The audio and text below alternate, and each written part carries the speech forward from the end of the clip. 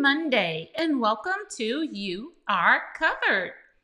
In the book of Exodus, we find the people of Israel are slaves in Egypt, and they are being mistreated by the Egyptians.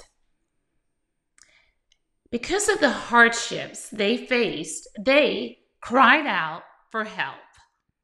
In Exodus, the second chapter, verses 24 through 25, it says, "And God heard their groaning, and God remembered his covenant with Abraham, with Isaac, and with Jacob. God saw the people of Israel, and God knew."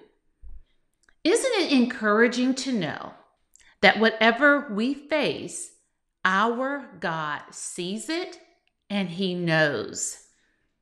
Whatever is causing you stress, whatever has ignited fear within, our God knows.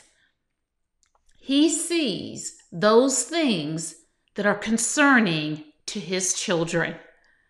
This week, let's pray for a constant reminder that we serve a God who sees everything that concerns us. Until next time, you pray for you, and when you do, you are covered.